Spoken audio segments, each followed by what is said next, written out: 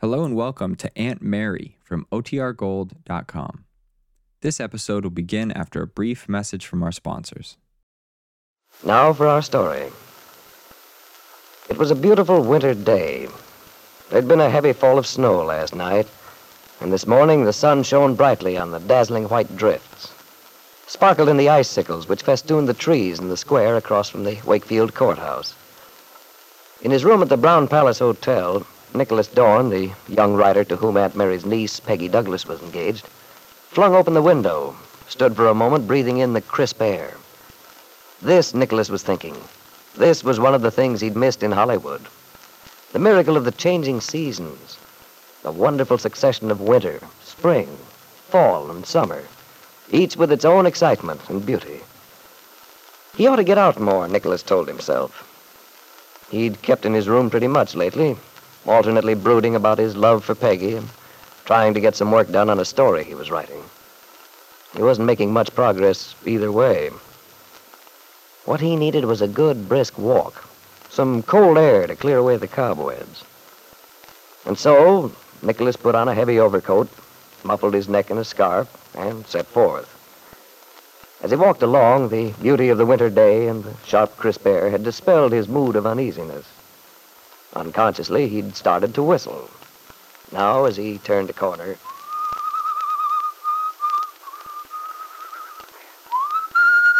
Oh, Bill Meade. Hello, Dorn. Hi, Bill. How are you? Fine. How are you? Okay. Out for a little air. I like a day like this. Same here. You mind if I walk along with you? No, not at all. Glad to have you. Thanks. Quite a snow we had last night. Yeah, 6 inches. Don't say. Yes, sir, I'm really enjoying this weather. California's wonderful, but nice to get a change. Oh, yeah. You're a Westerner, too, aren't you, Bill? Didn't Peggy say you grew up in Oregon? That's right. Beautiful country up there. So I've heard. Lots of rain, though, I understand. Yeah, there is. That's one of the things about it. Gives the country almost a tropical look. Keeps everything green, flourishing. Well, I've knocked around quite a lot. Shipped out a couple of times when I was quite a bit younger. Spent some time in Canada. Of all the places I've seen, there's a lot to be said for this little town. I like it. People are friendly, hospitable. They're simple, nothing pretentious, just folks. Yeah. You know, it's funny. I never thought I'd get to the point of settling down the way I've been feeling lately. Well, Dorn, that's because you've never had a reason to stay in one place before. You mean Peggy? Yes, I do. You know, Bill, I'm awfully glad we met up like this today. I've even been thinking of getting in touch with you. I heard you were working at the bank. It occurred to me it might be a good idea for us to sort of get together, talk things over. Oh. Well, Dorn, there doesn't seem to be very much to say. Except, of course, I want to walk Bill, you my... Peggy told me about talking to you the other day. Yeah? Yes. I've heard quite a lot about you out at the Lane place. Aunt Mary speaks very highly of you. Yeah, she's been a wonderful lot of, well, comfort, you might say, these last months.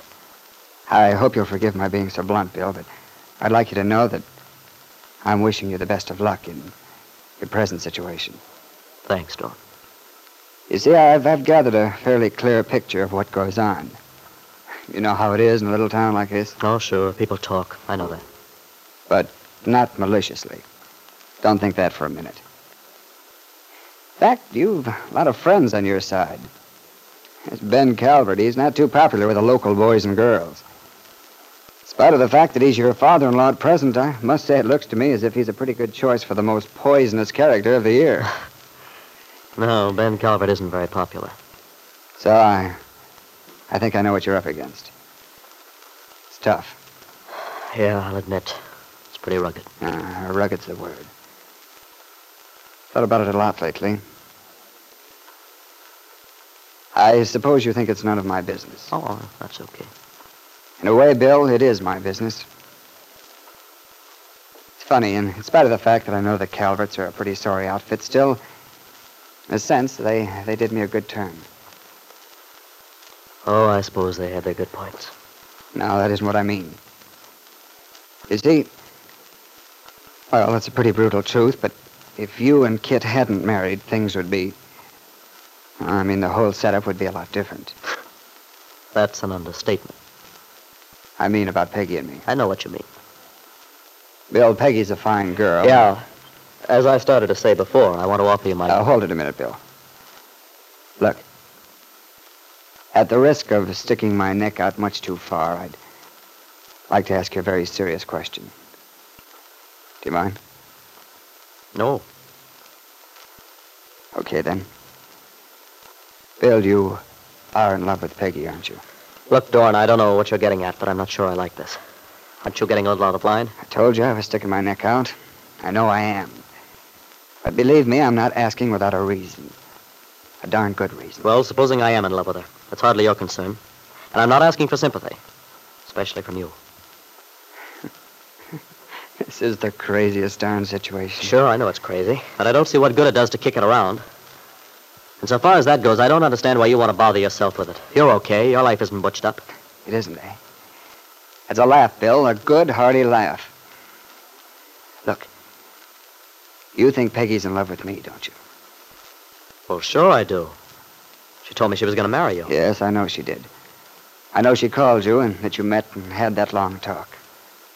I saw her just afterwards. Oh. Yes, I saw her.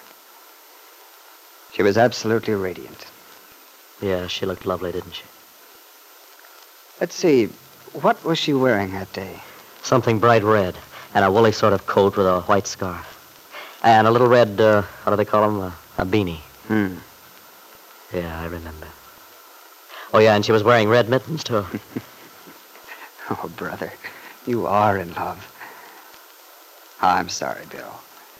That was sort of hitting below the belt, but I had to be sure of something. And you have the answer now, is that it? Yes, I'm pretty sure I have. Look, Meade, man to man, do you think you could convince me you're not in love with a girl whose entire outfit you can describe in every detail, even though it's been a week since you saw her?